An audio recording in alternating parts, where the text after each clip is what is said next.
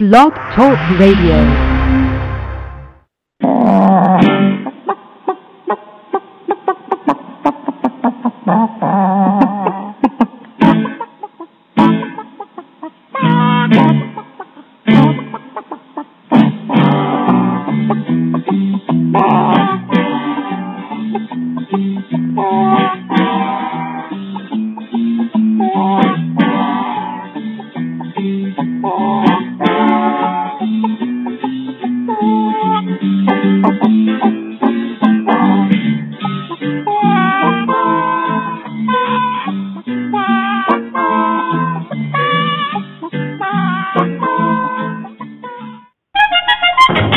Find yourself in danger when you're threatened by a stranger, when it looks like you will take a licking.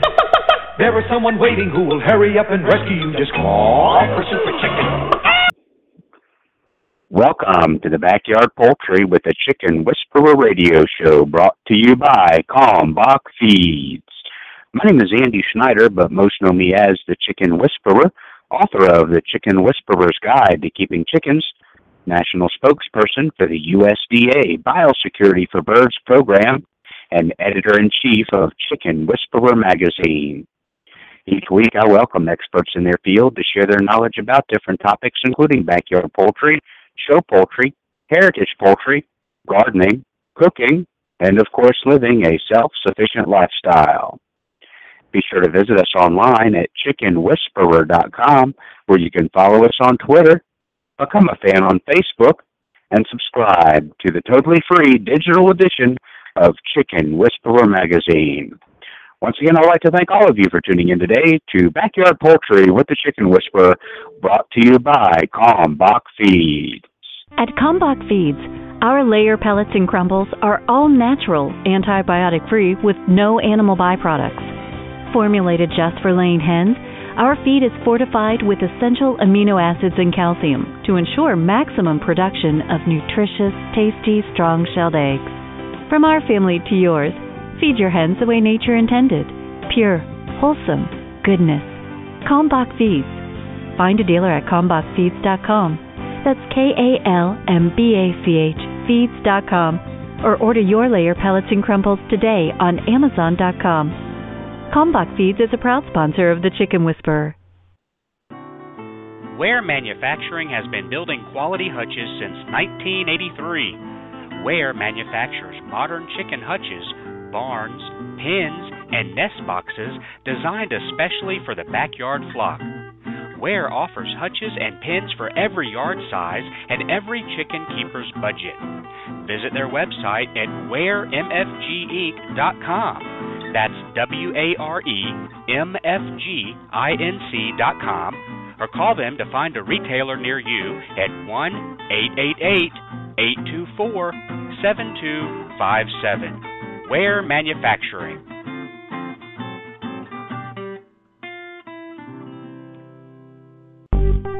Do you provide a heat source for your backyard chickens in the winter? In most cases, it's not necessary. But if you choose to provide a heat source for your backyard chickens, it's imperative to use a safe and effective heat source, and the only one I recommend is the Sweeter Heater. The Sweeter Heater is a safe, completely sealed, washable, non-breakable, energy-efficient, long-lasting, and reliable specific area heater that comes with a 3-year warranty. Ditch the dangerous heat lamp this season and invest in the only heater I recommend, the Sweeter Heater. Purchase the Sweeter Heater online at sweeterheater.com. That's sweeterheater.com. Since 1921, Stromberg's has been a family-owned and operated business, providing quality poultry and poultry supplies to their customers. Today, the Stromberg family offers over 200 different breeds of poultry, including chickens, waterfowl, and game birds. They also offer poultry supplies for the beginner or advanced poultry keeper. Stromberg should be on the top of your list when it comes time to order. Shop online at www.strombergschickens.com or call today at 1-800-720-1134. Remember, that's strombergschickens.com.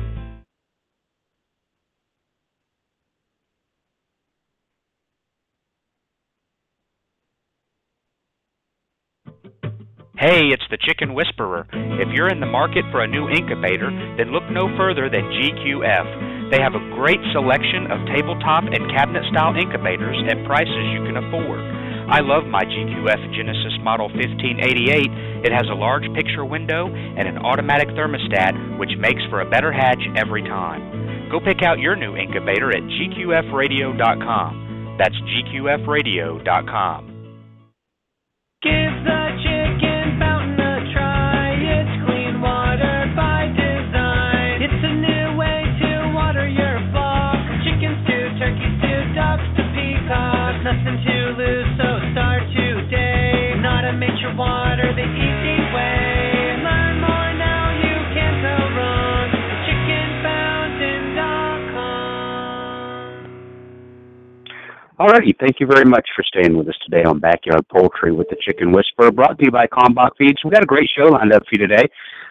We've got Dr. Brigid McCrea, Ph.D. She's a poultry scientist and professor at Delaware State University, and she's going to be joining us today, teaching us how to select / identify our best layers in our backyard, and so you can decide, hey, which ones do I want to keep, which ones are earning their keep, which ones aren't earning their keep, and why aren't they earning their keep, why aren't they laying? Just some really good and valuable information for us that have our backyard poultry, because sometimes it may be difficult to tell. She's going to let us know which ones are laying the best and which ones are not laying so hot and which ones maybe not laying at all. Yeah, freeloaders. Eating all that great organic Kalmbach feed, but you're not providing me with any eggs. Off with your head. So, stew pot for you. Oh, me. So, but yeah, we got a great show lined up for you today. I'm still working on, because I want to make sure everything is I's dotted, T's crossed, on the new salmonella monitored program with NPIP /story. So I'm trying to get that all together so I can post it. This is something you won't hear from the bloggers because it doesn't have to do with coffee or herbs, but it has to do with, making sure that you get good quality and healthy birds. So I want to make sure that it has all the information available to you. But basically, anybody can participate in this. It is voluntary to participate in the new salmonella monitored program, and we're hoping that a lot of the mail-order hatcheries will participate in this new voluntary program. And it actually tests every 30 days for one or more, in recent cases it's more, strains of salmonella that may affect humans, not just Salmonella pylori that affects the chickens, but other cases and types of salmonella that may affect us. So we're getting all that information together. I am, and CDC's been a big help, and the head of the NPIP, I've talked with her a couple of times this week. She's been on the radio show. She's written articles for the Chicken Whisperer magazine. Great relationship with her. Very nice young lady, Dr. Denise. And getting all that information, including not a huge list, because you can go and do your own lead work at the NPIP website, but a list of some of the more major hatcheries that are participating in this new program. They call it Salmonella Monitored, and this is salmonella strains that affect humans, not just the old, long-time stand-in NPIP participation of the Salmonella pylori. And also, just to correct this, and I fell into this trap as well, so I'm raising my hand just as guilty, that, and I'm just starting to correct people because I had to correct myself. This is coming from the top of NPIP. There's no NPIP certification. You're not certified squat. You may participate in the NPIP program. Your birds are tested for these things, but you're not certified diddly. So when I see folks say, oh, yeah, I'm NPIP certified. No, you're not. And it shocks them for a minute. What do you mean I'm not? I have my certificate. No, you're not certified for anything. Because the PIP does not certify. There's no certification. It just shows that you are participating voluntarily in this program that tests for these things, and that you're negative with these things that you can show you've tested for, but you're not certified for anything. So I fell into that trap as well, and just trying to spread the word and share, again, fact-based, science-based, study-based information, so we get it right. So I'll be, you may hear me share with that, but hopefully in the next couple of days I'll be able to get that together and post it about the new program. I think it would behoove you, as Peter Brown often says, to be familiar with that. And when you're going to buy birds, ask them, do you participate in the new NPIP Salmonella Monitored Program? Okay, if they don't, ask them why not. Well, why not? Don't you care about me, your customer? Don't you care that and want to do everything you can to eliminate the chance of salmonella infecting me and my family or my chickens, getting me safe chickens? So you can put the pressure on those hatcheries that are not, if you order from them, and try to get them to sign on to this, because in the long run, it's going to benefit everybody. All right, let's go over here to the phone lines. We've got Dr. McCrea that has called in. Great topic today again. She's going to be sharing with us how to select/identify our best layers that happen to be out back and providing us with those wonderful fresh eggs. Dr. McCrea, welcome to the show today. Hi, Andy. How are you doing? I'm doing okay. How about yourself?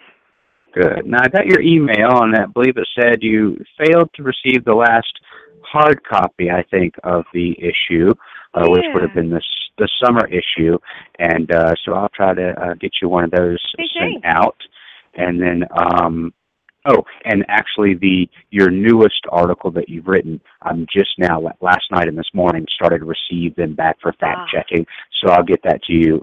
They were working around vacation. They had 2 or 3 different editors and people at the publisher that were on vacation. They were trying to work around each one of them, so there was a little bit of delay, but I'm just now starting to get some of those back last night and this morning, and I'll check and see if yours was on the list and email that over to you for a good review. Thank you. You bet. And today you're going to help us identify those layers in our backyard that may be freeloaders that are eating all this wonderful Kalmbach organic feed and that are not providing and they're not following through with their duties. So off with their heads. Stew pot for you. So I think we covered this about a year or so ago, but it's always good. We have new listeners and new fans all the time, and to teach about that. I think the old school rule was to pick up your hand, and if the distance between the pelvic bones are about, if you put your 3 fingers together, your middle finger, your index finger, and your ring finger, and feel if there's about that much room between the pelvic bones, that's probably a layer. And if there's not, then that's probably not a layer. And I know that's been going around for years as just general rule of thumb, but I know you get a lot more technical on that and give us so much more information about figuring out who's laying and not, and the definitive, are these our healthier birds or the ones not laying and not as healthy, and why? It was a fascinating show last time, I remember, when we covered this, and I'm ready to refresh my memory, and I'm sure a lot of new listeners are wanting to know for the first time how they can identify the good layers in their backyard.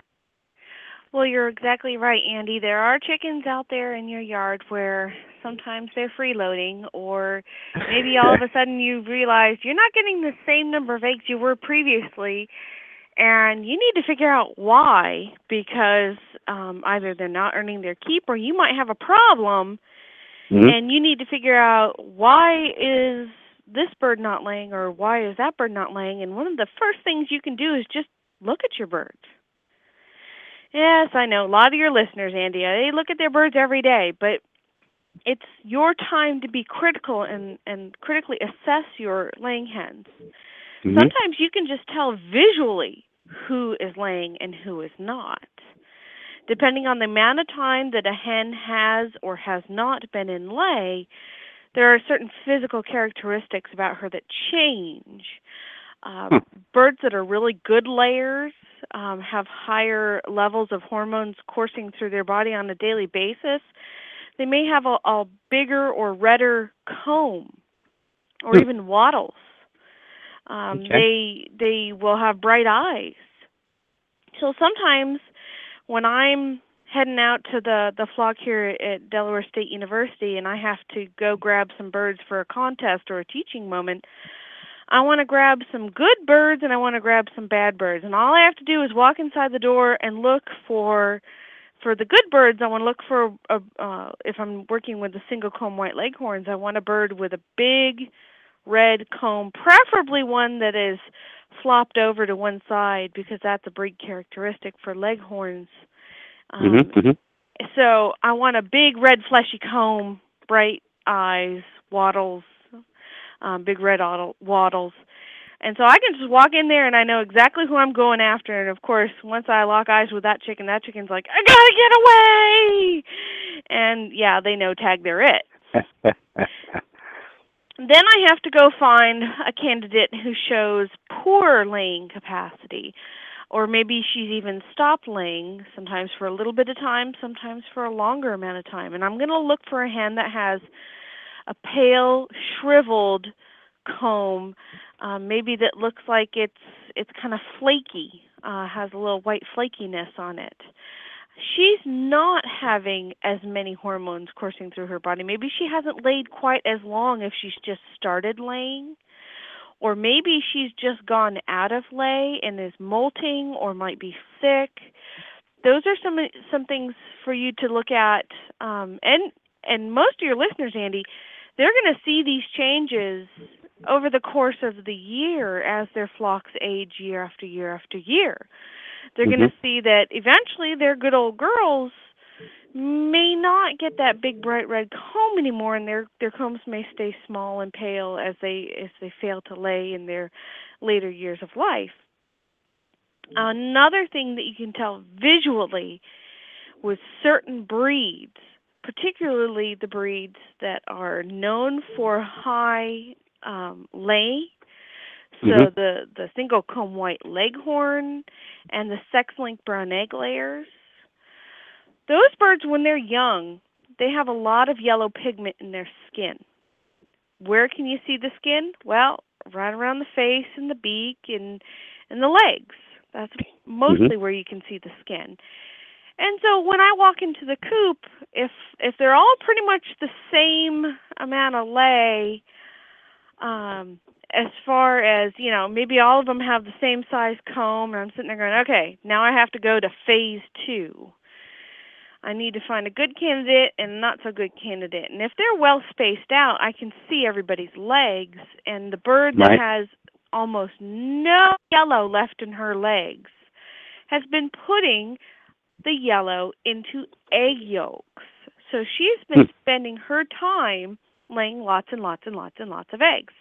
So the yellow pigment from the diet that would normally end up in her body gets transferred instead to that bright yellow or bright orange egg yolk. In some cases, some of your listeners have breeds that lay or darker colored eggs, whether it be from access to grass or the diet that's provided. But you can tell a girl who has laid lots and lots of eggs, if when she was younger she had yellow legs and now they're white, that's a good layer. They also lose their pigment in their face, particularly their beak. It may have been yellow when they were younger, but it's no longer yellow, it's white. So there's actually a very specific order where they lose their pigment. What's your question? When they get to non-laying age, and they go through henopause and aren't laying anymore, not very often, does that color come back, or does that it will? Okay, I didn't know if once they get that age, that color it's just gone, and they may not get those usually yellow if legs. They're not putting the color into their egg yolks, they're keeping it in their bodies. Okay. And reminding your listeners that these are for the breeds that have been selected for these attributes. If you have a black Sumatra hen, well, those legs are going to be black. You're not going to be able to see these things in that breed. Or if you have a feather-legged breed, good luck having fun trying to figure out what color that is from a distance. You're going to have to catch that bird up and see, probably do more of the physical manipulations rather than the visualizations that I'm talking about first. I'm going with the easy stuff first because that's actually one of the orders that we tell children to start with when selecting their best birds. Now, in states like, say, Alabama, where they have the chick chain program, where they give kids like 15 to 18 chicks and they have to raise them up, and at the end of the year they go to their regional event with their top 3 birds and compete with them and auction off the birds to support the chick chain program, which is free. They get to keep the rest of their birds, but they're bringing their best candidates so that they can win awards and prizes and show that they've got top birds. And, one of the things they're doing is they're going out there and they're taking a look at their birds. Are they in lay? Are they producing a good number of eggs? And also, do they look true to form for their breed? They don't want to select a bird that's limping or a bird that's maybe has a kinked back or something like that, which sometimes can happen. Not every bird that is hatches ends up being a perfect specimen. So when you're looking at your birds, you can tell a chicken that has laid for about 2 weeks is going to lose the yellowness that surrounds their vent. And that's usually about 10 eggs. After that, they start to lose their color, their yellow color around their eye ring. That's 2 to 2.5 weeks. Then there goes their earlobe. Now that's really only for the leghorn because they have white earlobes, and the sex-linked brown egg layers have red-colored earlobes, which we know tends to indicate, for the rule of thumb, if certain breeds, this is true. If you have a white earlobe, the breed lays a white-shelled egg. If it's a red earlobe, it's a brown-shelled egg. Now, there are certain breeds that break that earlobe rule, but that's another peculiarity with certain breeds, and you got to know your breeds to know the rule. But if you have a leghorn, it's going to start to lose the yellow in its earlobe at about 2.5 to 3 weeks. Then, starting at the base of the beak and working its way towards the tip of the beak, they're going to start to lose their color. First at the base of the beak, close to their nose, and then it's going to bleach its way out to the tip of the beak. So that takes about 2 weeks. So anywhere from like 3 weeks of laying to 5 weeks of laying. If you start to see that beak turn white, but the rest of the body is still yellow, then that bird's laid 20 to 25 eggs. And we'll see that as soon as they start laying at around, say, 20 to 25 weeks. They start laying, and we should be able to see these changes after so many 2-3 weeks. Okay. Yeah. Well, no, actually, the entire beak will take about 2 months for them to get, from the very first egg to the beak's completely done. It'll take anywhere from 5 to 8 weeks to get that totally done. Okay. Then the next thing that turns white is the bottom of the foot. I know, seems strange, but that's just the way it is, and we figured that out. That can take another month for that to turn white, from yellow to white. After that, the shank will turn white, and that's the part of the leg, the main part of the leg that the middle of the leg that you can see. That's anywhere from 12 to 20 weeks of laying, and so that takes a bit longer. And a bird that is your best layer should have even the tops of the toes white, as well as the hock, which is, you'll have to probably lift up some of the feathers around where the scales meet the top of the leg and where the feathers kind of reach down and cover it, and see if that has turned white as well. The hock and the top of toes are the last to turn white, and sometimes those big scales right where the shank meets the middle toe, some of those never ever turn completely white. They kind of they just kind of stay stained, and that's just one thing that certain birds do, and that doesn't mean she's a horrible layer, but you should know that she is, almost bleached throughout. And so when a bird loses all that pigment, it's called pigment loss. It's also called bleaching. And that's one of the terms that your young people should learn to use with confidence. Is a bird that's bleached throughout is a very good layer. Hey, let me ask you this, Doc. Mm-hmm. And you may be getting to this. It just popped into my head talking about these different colors. Do these changes with the colors of the legs, around the face, the bright comb, and things like that, do the roosters seem to find that more attractive when they start laying? Is it wow, or she's going through the change, or that is there any studies that show that this may increase or decrease the attractiveness of That's the a really good and we question. know with the roosters and saying based on his favorite, because we know roosters have their favorites, and I just didn't know if you knew of any studies that show that that color change may attract the rooster more, and so you get better fertilized eggs for those good layers. I don't know. I just something to throw out there. Well, there's a couple things to consider. First and foremost, these are commercial birds, so they don't tend to see a rooster. The only time you would see roosters in a commercial system is if it were a breeder flock. So if you were, if you had roosters and hens in a house together producing fertile eggs so that you could hatch out chicks that would then become your laying hens and lay you lots of eggs for the grocery store, then you might consider that. And yes, there are researchers who study nothing but that system and their behaviors. And unfortunately, I'm just not well versed enough in that particular area. But even though you said, I'm sorry, go ahead. Even though these, you clarify that the dealing with the rooster attraction or whatnot, that these are commercial layers. In our backyard flock, we would still see some of these changes you're talking about. Right. It's not just you got it. Okay, just want to clarify for our listeners. And in the wild, a hen might only lay, say, 5 eggs, and then she'll go nest. So as she's making, as her body is going through these changes to accommodate the production of eggs, that's when her hormones kick in. And she actually has a lot of power in the selectivity of what males she breeds with.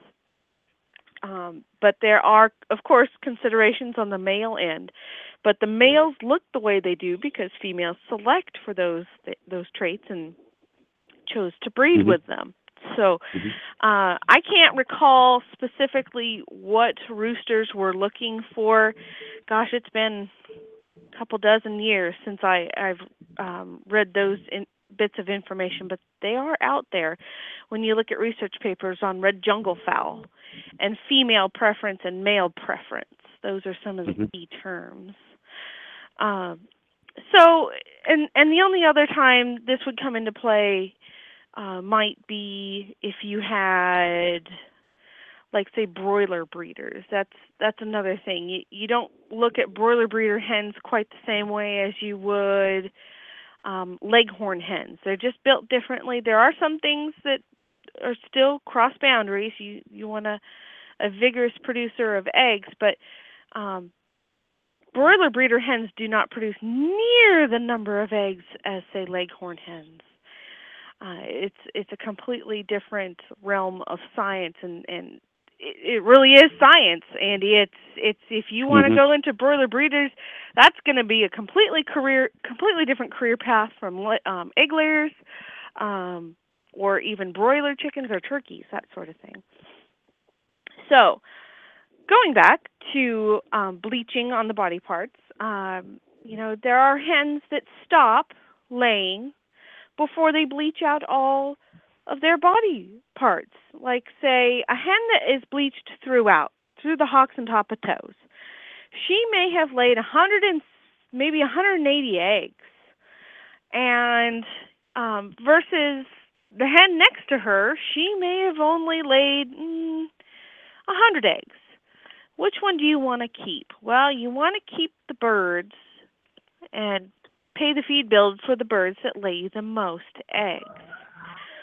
And yes, you can put the non-producing hens, or the hens that quit early or molt and take their sweet time molting and kind of stretch out that process. You may, want to sell them, or perhaps give them to a younger family member and say, here, you can work with these birds. You can, use it for your school science fair project, and you can focus on your birds instead, and do whatever you'd like with your really good producers, whether it's switching their feed over or trying some new egg recipes, whatever you want to do.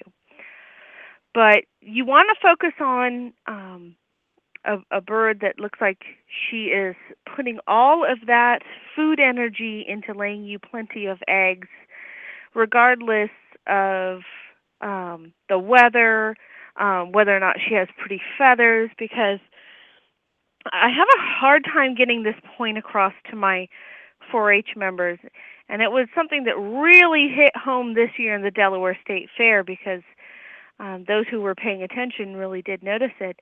A hen that looks good all the time is putting energy into looking good all the time. If she's always got a fresh pair of feathers on and she looks perfect and her feathers don't look ratty-tatty at all, she's probably not giving you as many eggs as you would like.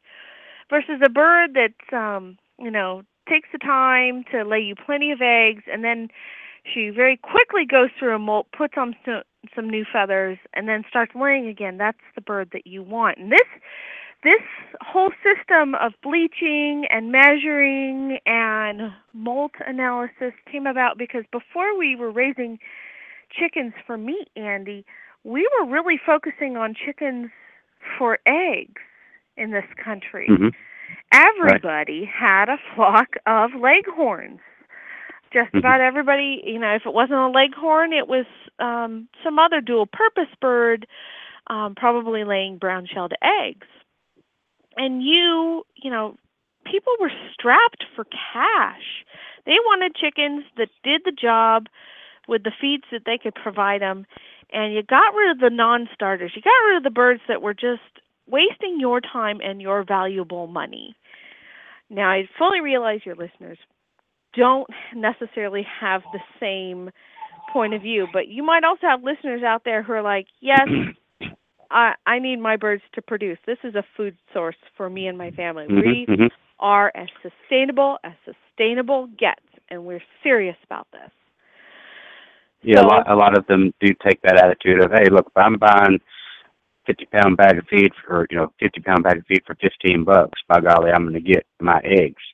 or if they're going organic feed and it's maybe 25-pound bag for $40, about the same amount of money, you who may need to get real serious with what hens, they can lay you blue-green colored eggshells, but that doesn't, if you're only getting one egg every 3 days versus every day or thereabouts, that's a problem.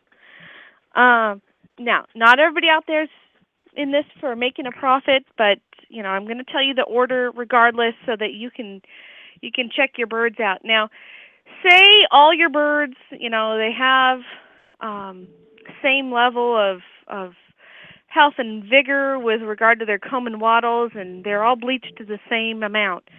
How are you going to split them apart then? Maybe you bought 15 birds, but your coop can only handle 10, and they're starting to tear at each other. Which ones do you give to your neighbor or sell or eat? All right? So they all are bleached the same. What do you break them on next? Well, handling qualities. This is a tough one for most everybody.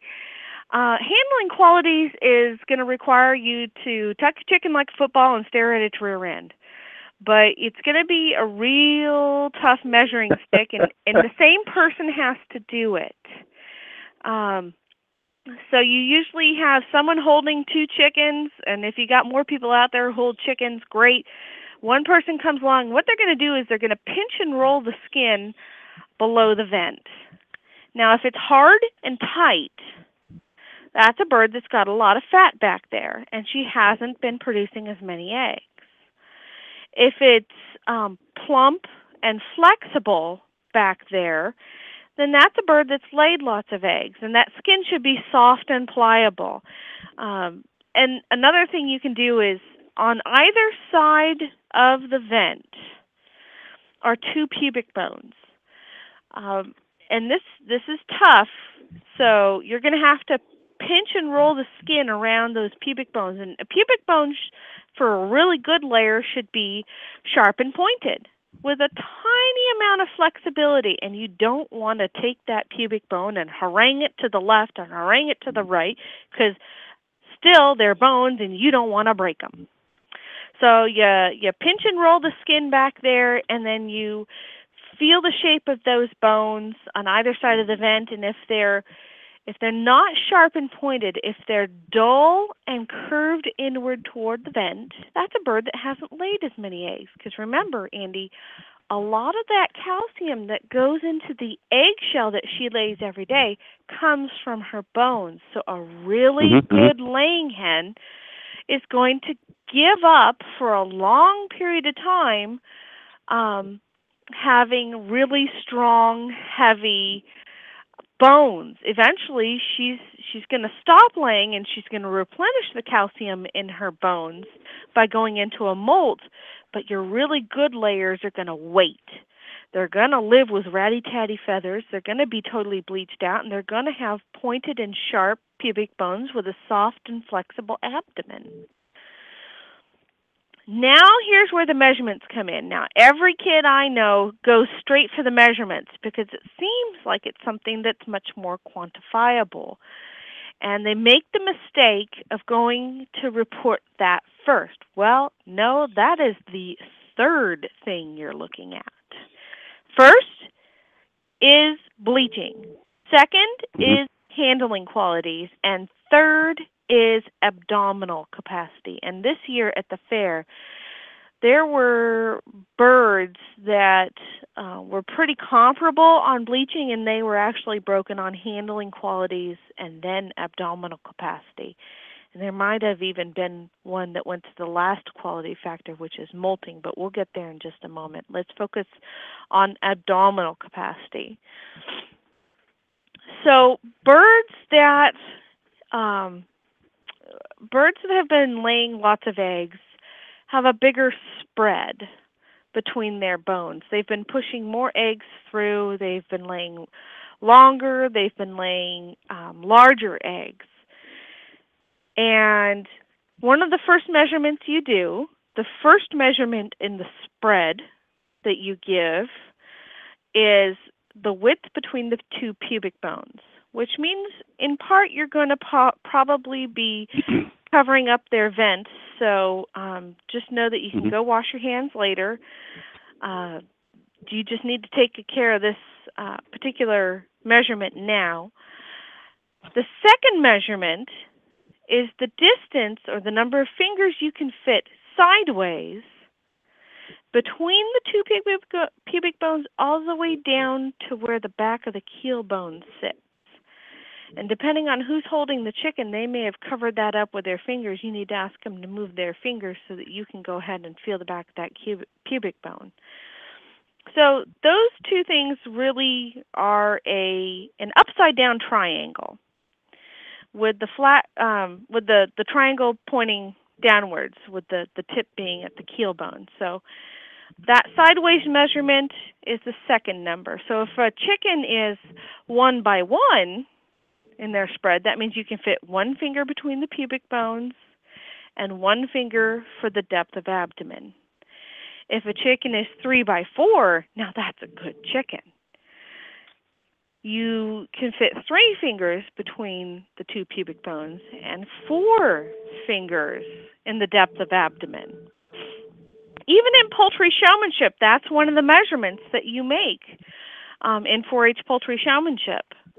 So it's one of those key principles that you need to know when your birds are in lay. And so if a whole bunch of your birds have stopped laying, and it's not obvious that they're molting, you may just want to, take a look at their bleaching, feel their handling qualities, and if you have to go to measuring their abdominal capacity, then go ahead and get someone to help you by holding those chickens, and you can see who stopped laying. As a hen stops laying, she starts to tighten back up, and you get fewer and fewer fingers back there. And with really good layers, this can happen very quickly. At one competition where I was taking oral reasons for the poultry judging contest, the birds threw themselves into a molt simply because of the stress of the drive, and their abdominal capacity changed between the time they were delivered to the fairgrounds the evening before and what the kids were feeling on the birds the next morning. Mm-hmm. So they can tighten down pretty quick. That's why we use some of the longer-term measurements before we come to abdominal capacity when measuring, because, you know, if a bird gets stressed out and stops laying, then sometimes they can change rather quickly. All right, so one of the last things you need to consider is the dressing gown that your chickens are wearing. Pretty chickens don't lay lots of eggs, like I said. It's the old scroungy gals that seem to be your old go-to egg layers. They're taking the time to put their energy into giving you eggs, and they're the keepers. So, you know, molting is something that is the last to be considered. The feather condition, you know, in the shedding or molting of feathers, easiest way for you to tell that's going on is to take a look at the wings. The primary feathers are what you're going to be looking at, and the primary feathers on the wings are the ones that are closest to the tip. They actually get folded up underneath the secondary feathers when the chicken's wing is all folded up. So in between the primary feathers and the secondary feathers on the wing, you have a tiny little feather called an axial feather. And you start counting primary feathers from the axial feather out towards the tip, with closer to the axial feather being your number one. And there should be 10 feathers, 10 primary feathers on your chickens. Watch, everyone's going to go out there and count primary feathers tonight, Andy, after listening to the show. Does my chicken have 10 primary feathers? Oh, dear. So if she is molting, she's going to start with that number one feather, which is next to the axial feather. And then she's going to drop her number 2 feather. Then she'll drop her number 3 feather, then her 4, then her 5. And after she drops those feathers, she's going to start pushing out a new feather. So you can tell a chicken that is laying or molting, as you'll see bright, shiny new feathers growing in towards the center of the feather, whereas towards the tip of the wing it kind of looks a little ratty-tatty. And so you may see a hierarchy, a gradual hierarchy of feather sizes moving towards the tip, with, you know, your number one feather either being replaced or growing back in next to your number 2, 3, 4, 5, 6 feather. And yeah, you're going to have some old feathers, you're going to have some new feathers. So a bird that has molted more of her feathers, so closer to 10 feathers or closer to 8 feathers or 7 feathers, a bird that's molted more has laid less. She's not as good of a keeper. So if your chickens were all the same on bleaching, all the same on handling quality, and exactly the same on abdominal capacity, and maybe you saw some differences in the molt pattern, the bird that had 10 raggedy, awful-looking feathers is your best bird. A bird that has perfect, brand-new, gorgeous feathers is your worst bird. And a bird that has molted a fewer number of feathers is your better bird, if you had a bird somewhere in between that you had to choose. So those are things to consider. Of course, after that, you're going to take, if they were all the same, then I would say, yeah, kudos. Look for other problems like, say, bumblefoot or coughing, or if she was an egg eater, something else that would be part of your consideration process. And there's a really cool new program out there that I am so excited to tell you about, Andy. One of my coworkers at University of Kentucky, she put out this is something she did years ago, but very few people still have it. It's really hard to find, but they created a new one. Is a training module, and it's for all parts of the poultry judging contest, not just the laying hens. It even talks about how to do a really good recitation, because in this contest, in the 4-H and FFA contest, one of the key components is not only are you adept at selecting the best birds, but can you clearly make a decision and defend it? So it's not just hey, let's go have fun and hug a chicken. It's preparing kids for life skills.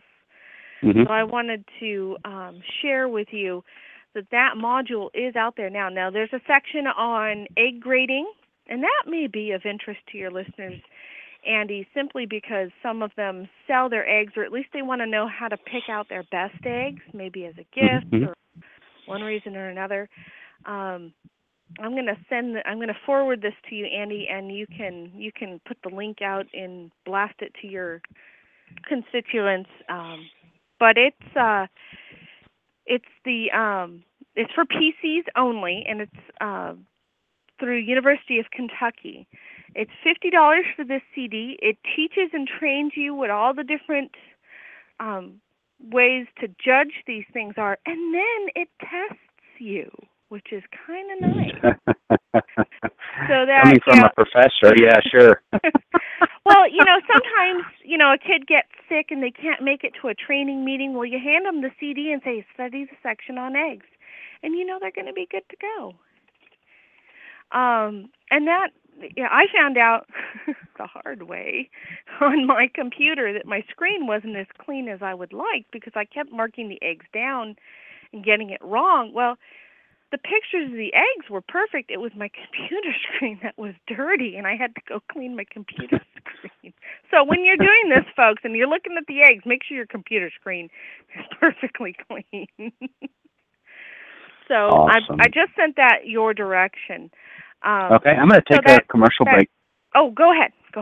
I'll take a commercial break, but I just you sent me something. I sent you over your article as well for your review, so we'll get back to that and when you finish reading that. Hey, folks, we're talking with poultry scientist and professor Dr. Brigid McCrea, Ph.D. We're talking about how really to select our best layers, the ones in our backyard, or identify our best layers. Fascinating topic it always is, and we'll return. There's more to come when we return after this short break. Stay with us.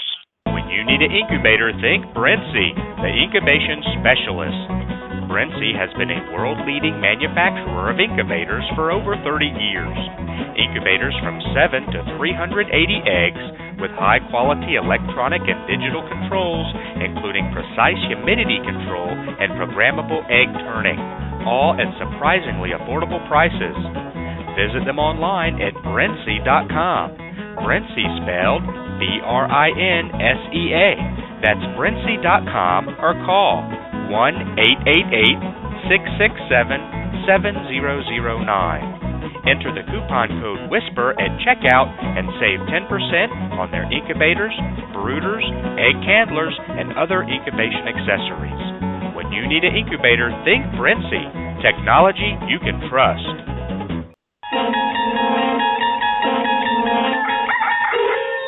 You've just entered a dimension of dirty water, a dimension of poop-filled water, a dimension of stagnant water. You've crossed into the dirty waterer zone.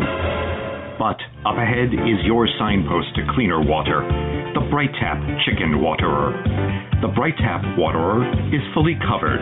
Chickens drink from special valves, so dirt and droppings can't get into the water. Chickens get sparkling clean water. You get less work. No poop-filled water pans for you to touch or wash out. Bright Tap, clean water made simple. Visit chickenwaterer.com to learn more. That's chickenwaterer.com. Cackle Hatchery is a third-generation, family-owned and operated hatchery. They offer over 193 varieties of poultry shipped directly from their facility in Missouri. It's their mission to enhance your life by providing you with quality poultry for showing, meat, enjoyment, eggs, and pets.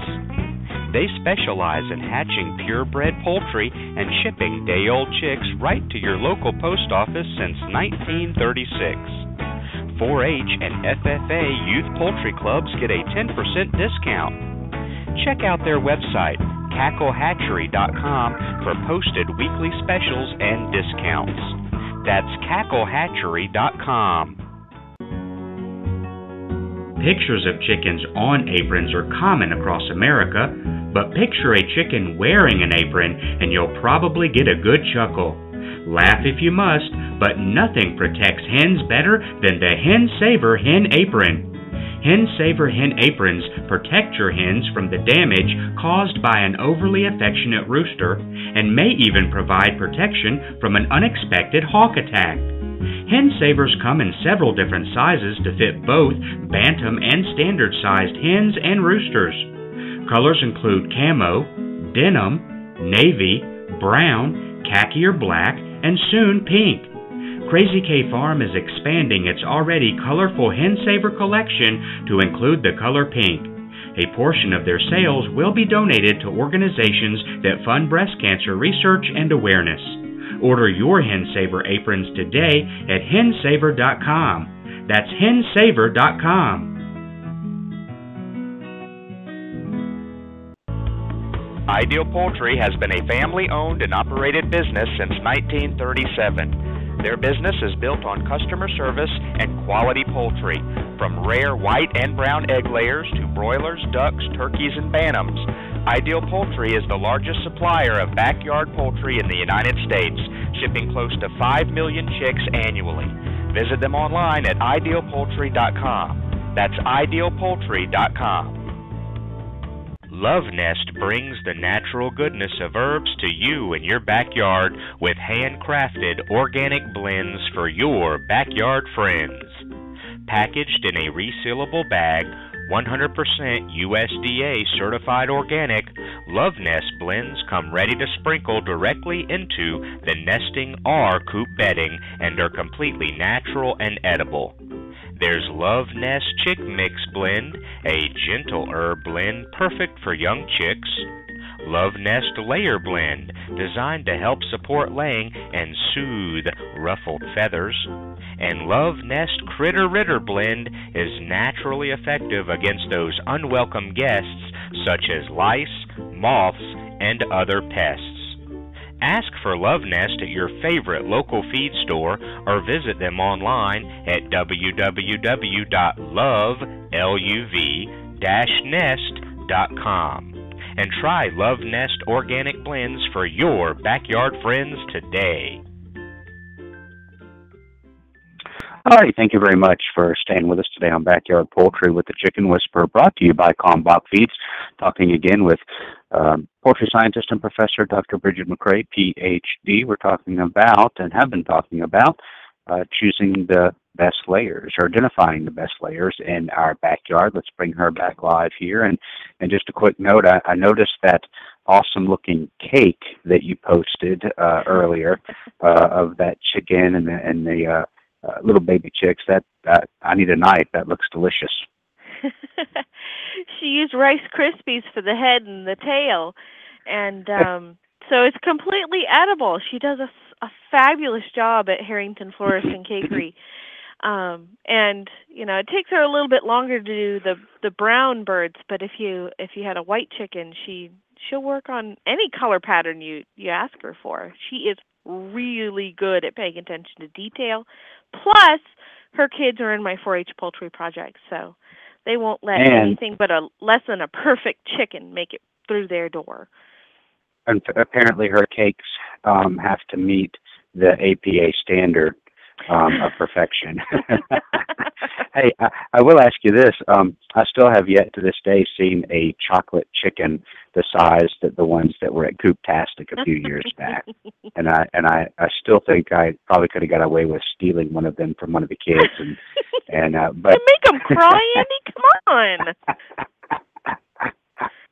I don't think Jen would let you have that much sugar. Shame on you. Oh, goodness. Yes, definitely. Oh, my goodness. So, so anyway, continue, please. Well, I don't have too much more to share with you, but one of the other things that you can look at on the birds, in addition to, of course, a bright red flopped over comb, is when you're starting to do the examinations for the handling quality. Like I said before, a bird that hasn't been laying very many eggs and has a tight abdomen, it's going to have a very small and pinched-looking vent. Versus a bird that has been laying a lot of eggs is going to have a very large, moist-looking vent. And that's one of the things that my students who are going to be starting out in Introduction to Poultry Science, starting here at Delaware State University next week, one of their first labs will be taking a look at chickens and selecting the good layers from the bad layers in our own university flock. And we get rid of the birds that aren't making the grade, so that we can make way for young birds to be purchased. And that is one of the very first labs that they do is they've already learned how to handle a chicken, and so they then learn how to do this examination. They look at the bleaching, they look at the abdominal capacity and the handling qualities, and they make their assessment. And I help them, and I back up whatever their decision is, or turn it into a teaching moment if somebody's just, didn't get quite what I was trying to tell them. And so one by one, everybody's got to go catch a chicken, and everybody's got to bring it outside, make the measurements, make a decision. And, of course, in the same time, sometimes they found birds that maybe had bumblefoot, or birds that were maybe had a tumor, and they weren't having a good quality of life. So we cull those birds. And so that's a great hands-on activity that'll be taking place in our class shortly. So those are a couple of things that you need to consider. Is first, pigment loss. Second, handling qualities. Third, abdominal capacity. And fourth, molting. And then, of course, anything else like, are they an egg eater? Do they have bumblefoot? Something like that. And, should they stay in your flock? If you have to make those decisions, then definitely use these criteria when selecting your good layers from your bad layers. So how many of them, when you pick those ones out that are the unlucky ones and need to be culled, how many students do you have? Or we can't do this, or oh, it's so cute, or can I just keep this one, or does that ever happen? No. Okay. Number one, it's usually hot and they don't want to be there sweating in a chicken coop, in a dusty old chicken coop. So, and this year we have about 20 students. So there's going to be 20 kids running around trying to catch chickens in there, and the chickens are going to be like, oh my goodness, what is going on? Get these kids out of here. Yeah, so there you have it. There is an upcoming event I wanted to share with you, Andy. I forgot to mention this at the beginning.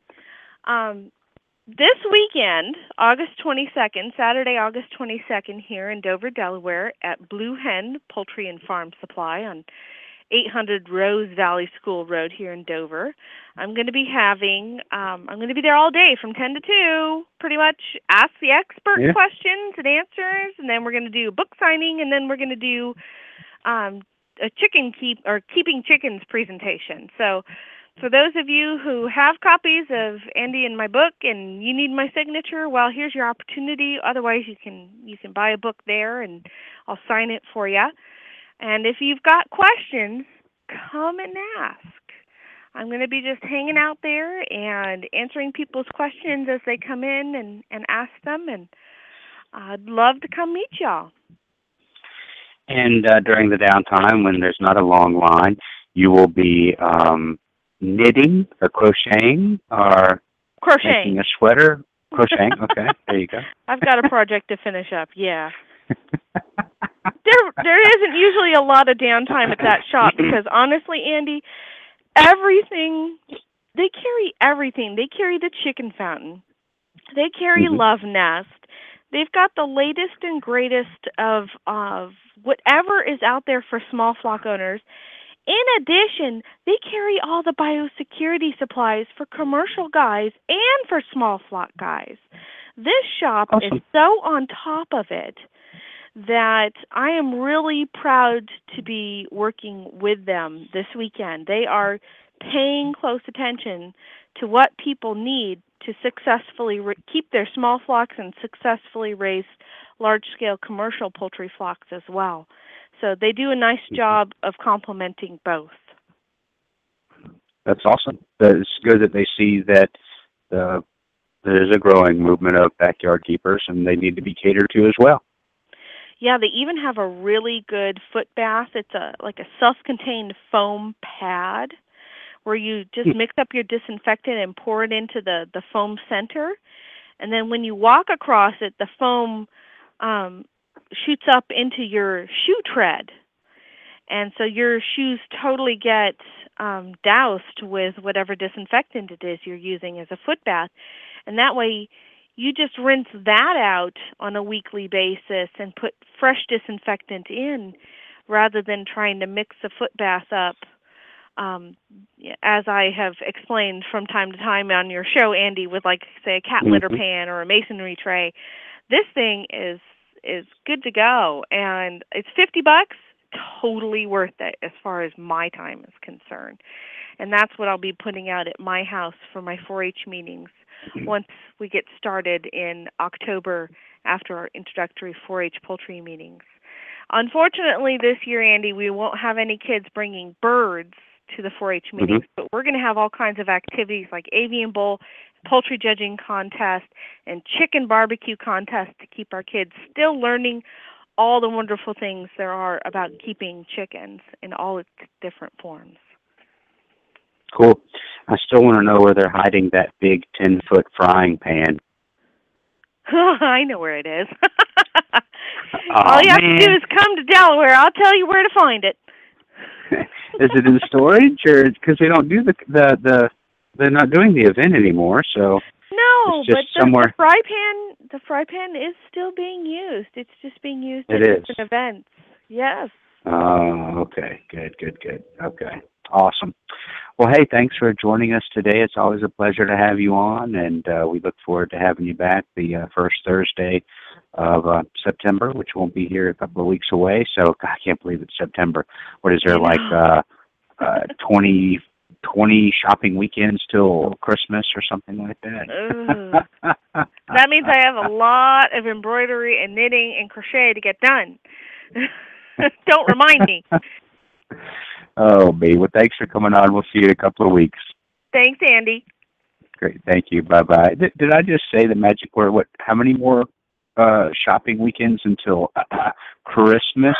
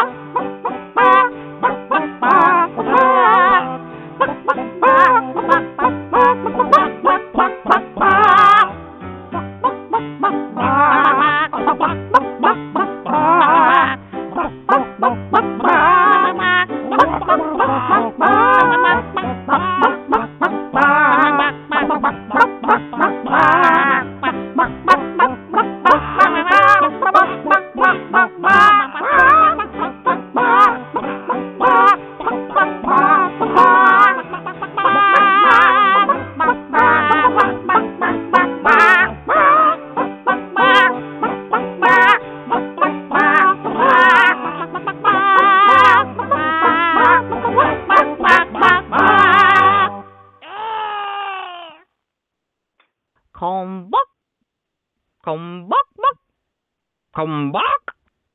Kalmbach. Kalmbach.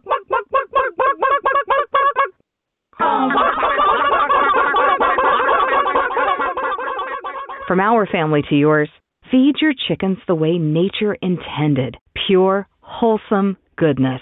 Kalmbach Feeds. Visit our website at kalmbachfeeds.com. That's KALMBACH feeds.com. Or order today on Amazon.com. Kalmbach Feeds is a proud sponsor of the Chicken Whisperer. All right, thanks for tuning in today. We do appreciate it. This will be our last show of the week, so please do enjoy your weekend and enjoy it with family and friends. And we'll see you back here Monday at noon, this coming Monday at noon, with another great episode of Ask the Chicken Doctor with Peter Brown. So thank you very much for tuning in. Make sure to visit us online at chickenwhisperer.com and chickenwhisperermagazine.com. And enjoy your weekend. God bless everybody.